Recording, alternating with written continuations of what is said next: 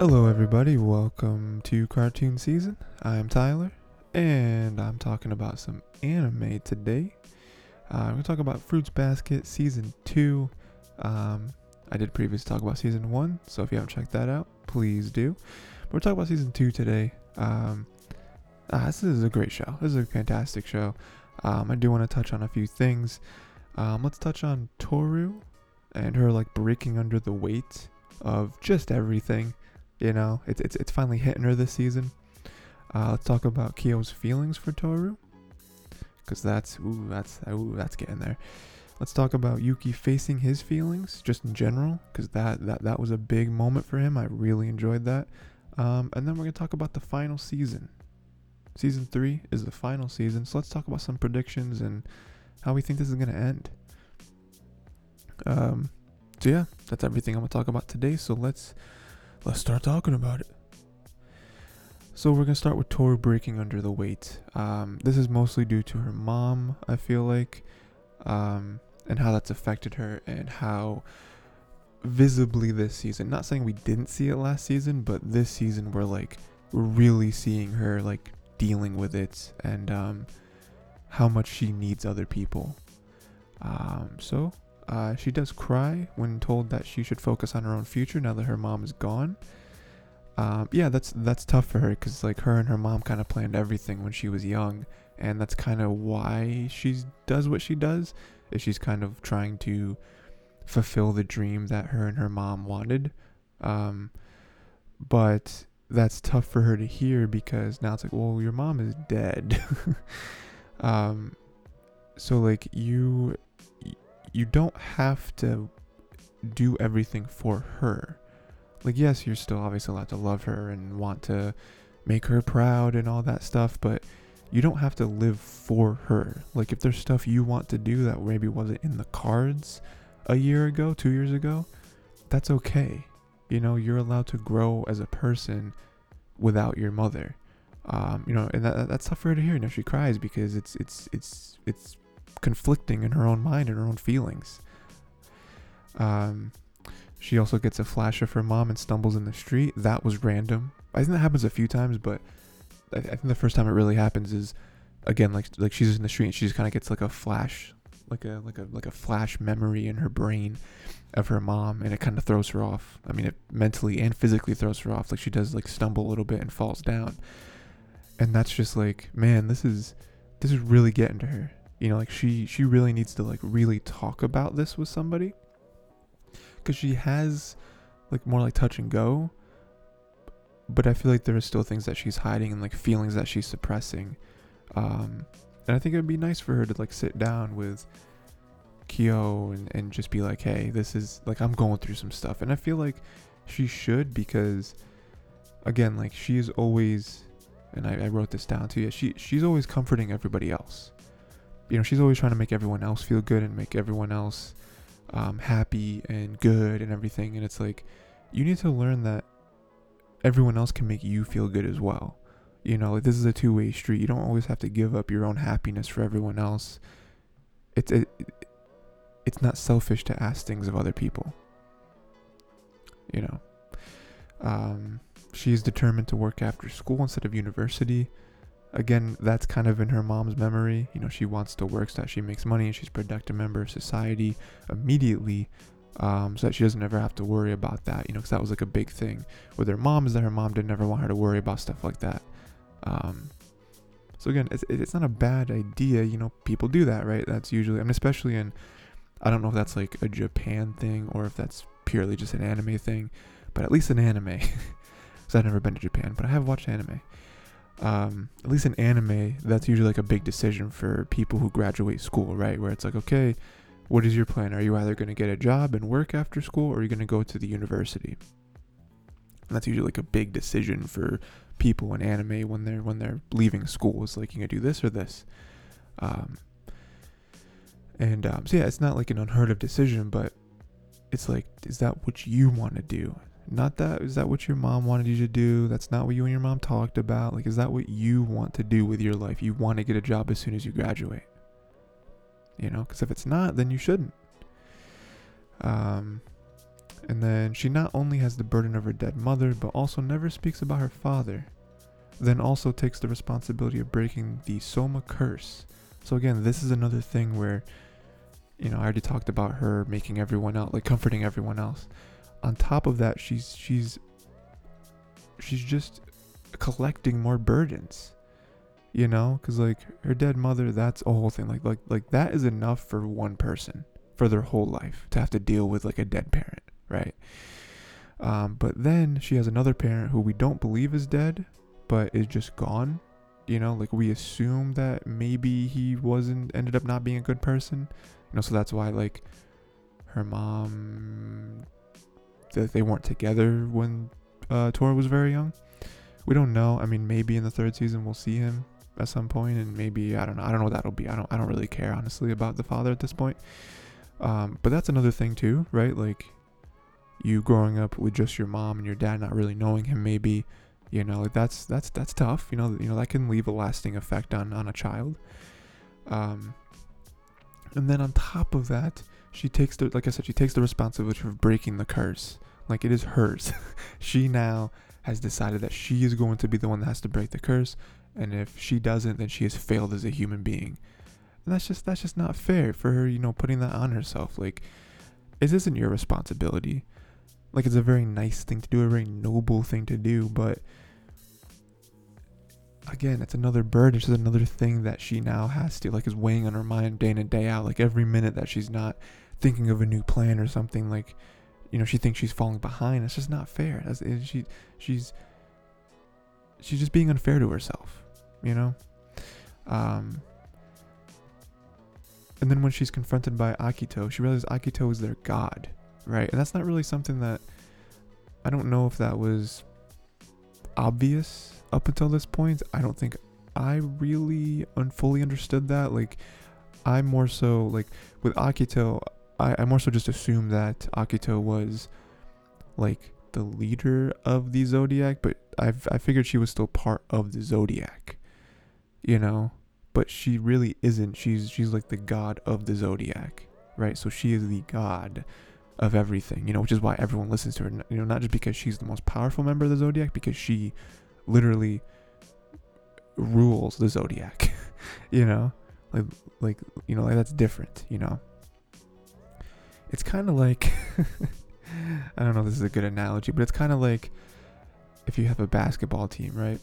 Like it's one thing to look to the captain of the basketball team, or like the best player on the team or whatever. Like that's one thing. Like that makes sense.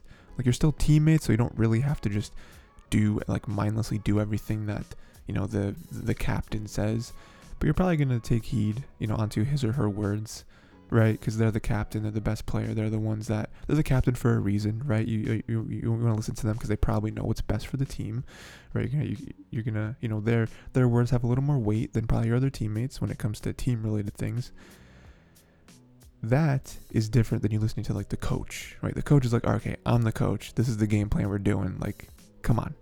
Like it's a similar dynamic, but it does have key differences where it's like the team and the coach are not peers, right?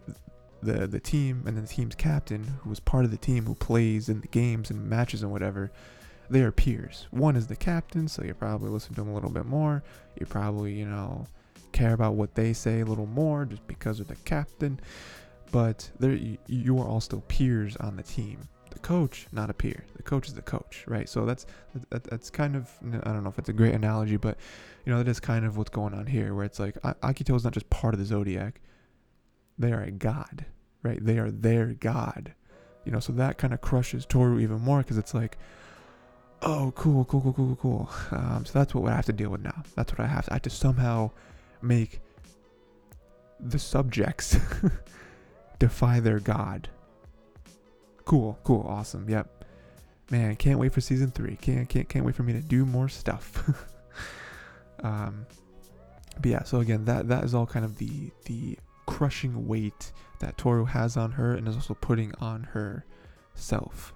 It's just not fair, and I think that there's a lot of breakage in this season, and I really hope that season 3 has more coming together, more lifting up, and more like getting deep into each other's feelings and psyches, and even more than it's been so far. And hopefully we can all come together and like rebuild, right?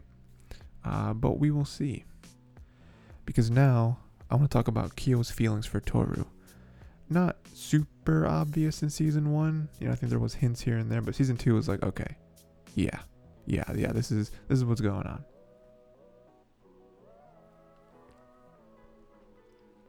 And so he's clearly nicer to her than anyone else. I mean, he's really the only one that doesn't he doesn't really give her like lip, whenever anyone speaks to him. Like with her, it's like, okay, yeah. He's a calmer person than he ever was, even in season 1. Again, in season 1, he was kind of flying off at the handle, kind of doing his own thing. Always ready to fight, always ready to combat what anyone says. But in season 2, he's a little calmer. He's a little less eager to get into fights with people. He's a little less eager to get in arguments and just doing something just because it's what people don't want him to do.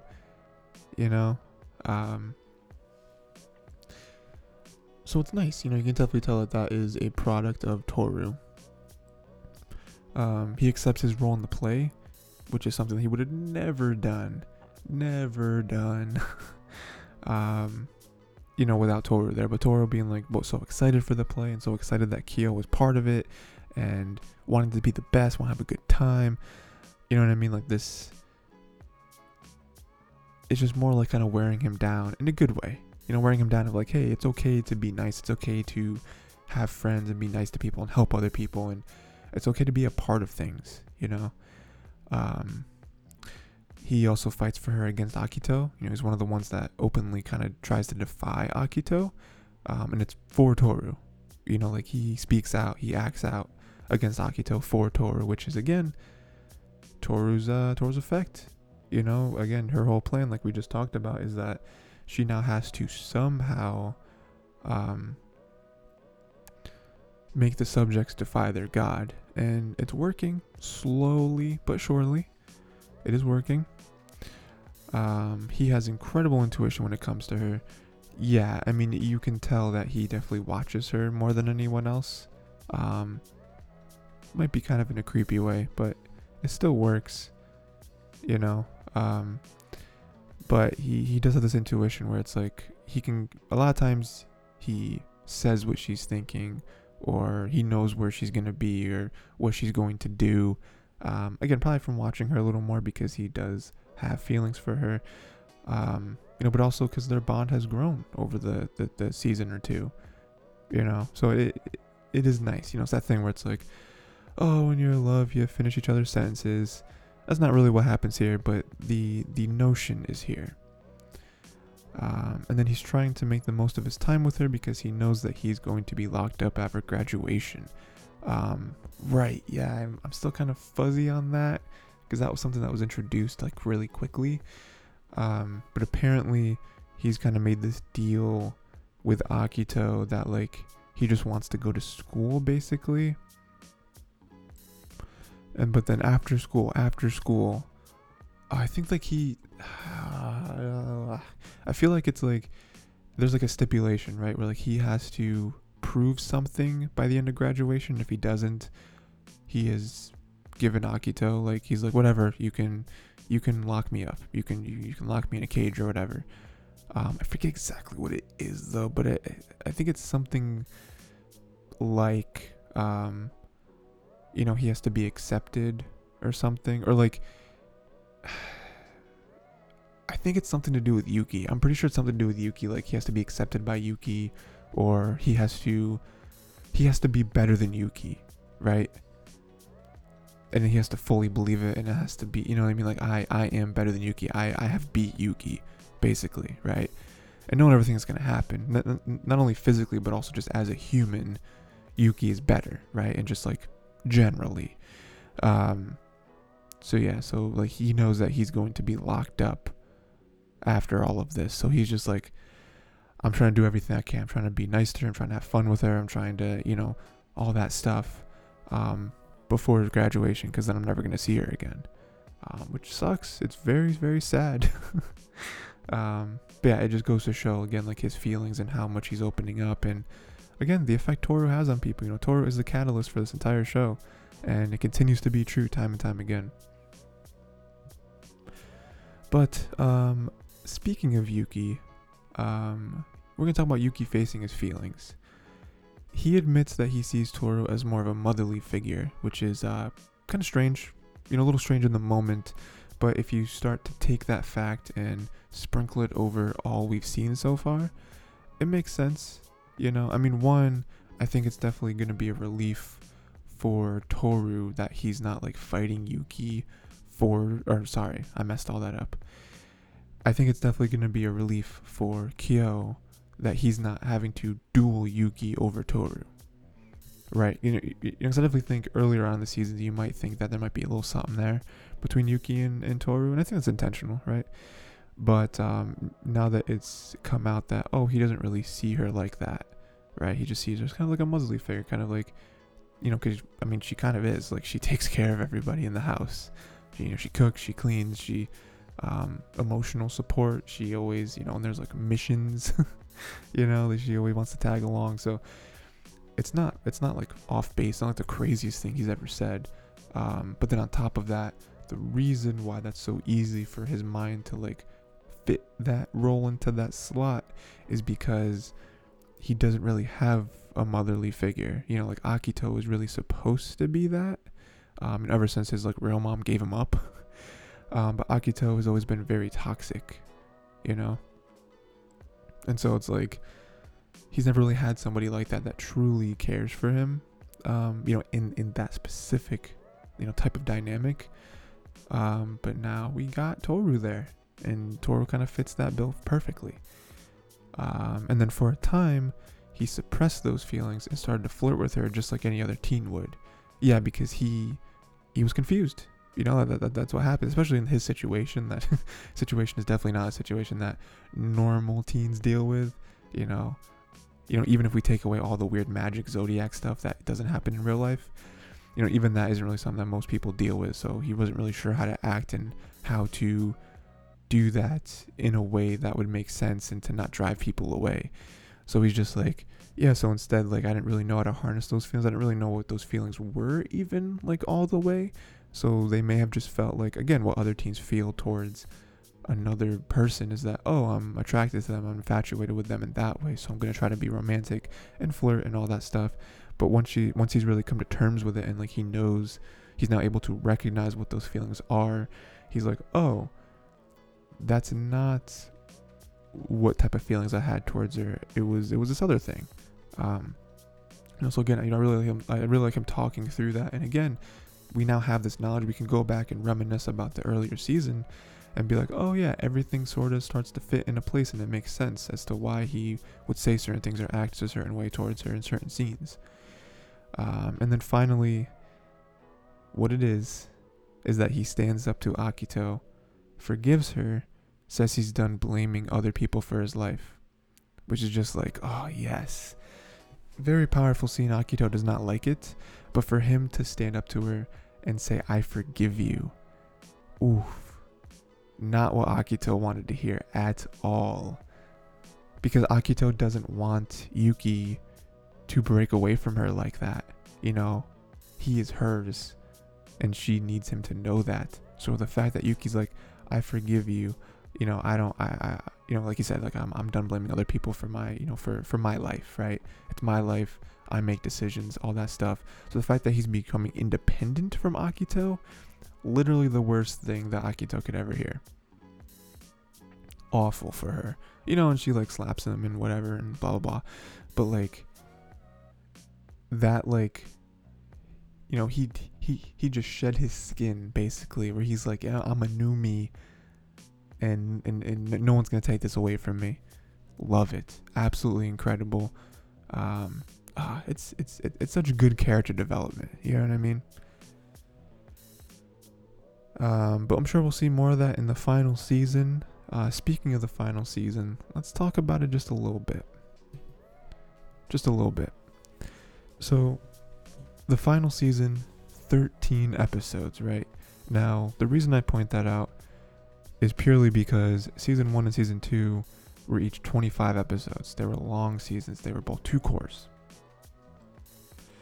So if we just think about that for a minute, 13 episodes, it's going to be jam-packed. It's got to be. Not saying that they're fitting 25 episodes worth of content into 13 episodes. That would be insane. That would be impossible.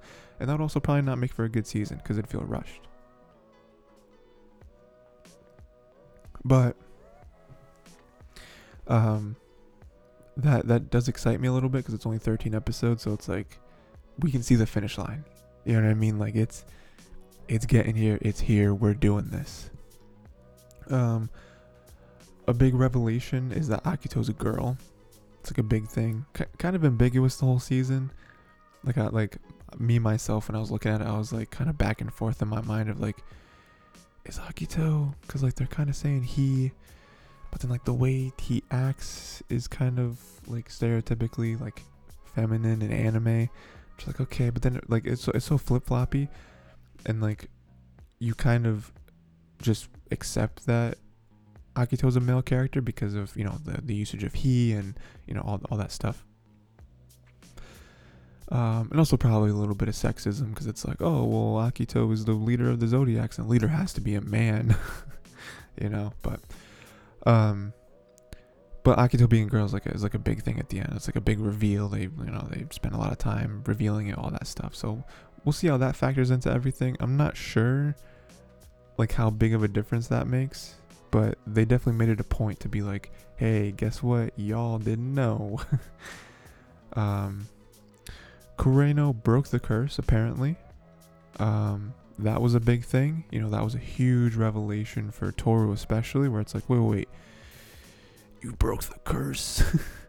I've been trying. That's all I want in my life. How did you do it? And it's not really, again, like Kureno can't really give her the answer because he's like, I don't really know.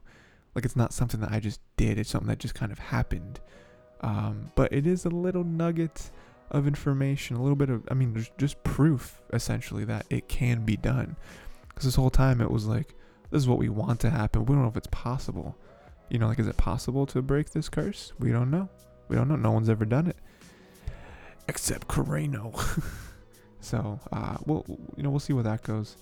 Akito is losing her grip on the Zodiac members. Very tough. You can clearly see it with everyone. They're caring less and less. They don't really want to listen too much to Akito. They want to just live their own lives. They want to do their own thing. Obviously that's way more prevalent for people like Kyo and Kyo and Yuki. But even other characters too are kind of coming around. It is mainly because of Toru, but also their own lives too. Like we have stuff that we want to do. We don't want to just, like our entire purpose in life, we don't want it to be just being a Zodiac. Like we want to be individuals. And then just Kyo and Toru. I can't wait to see where that goes. I can't wait to see how that develops. If it ever becomes like a full public thing, that would be great. And I love romance in anime. You know what I'm saying? So like, let's go. But yeah, that's pretty much it. Just a few minor thoughts on the final season because it's the final season. Like I imagine Toru's gonna win. I feel like that would be a crazy ending for Toru to lose. Like this whole time we have all this hope and all this build up for Toru to lose. Like I definitely feel like he will or she will win. But I don't really know how, and I'm excited to see it. So yeah, that is pretty much the end. Please let me know what you thought of the season. Let me know what any of your season 3 final season predictions are. One thing I will say is I believe there's also a movie that's come out after the final season. I don't know if it's a continuation of the story or if it's a prequel, so I'm not sure. Obviously either way I'm probably going to watch it and talk about it, but just wanted to point that out as well. Yeah, please go listen to other cartoon season episodes either on the Tiger T channel or on your favorite podcast platform of choice. And I do other content as well. I do some reactions to different animations, and I also do some gameplay. So go check that out. That's always a good time. And yeah, until next time, watch more cartoons, watch more anime, and watch the 3rd season of Fruits Basket, and let me know what other stuff you want me to talk about.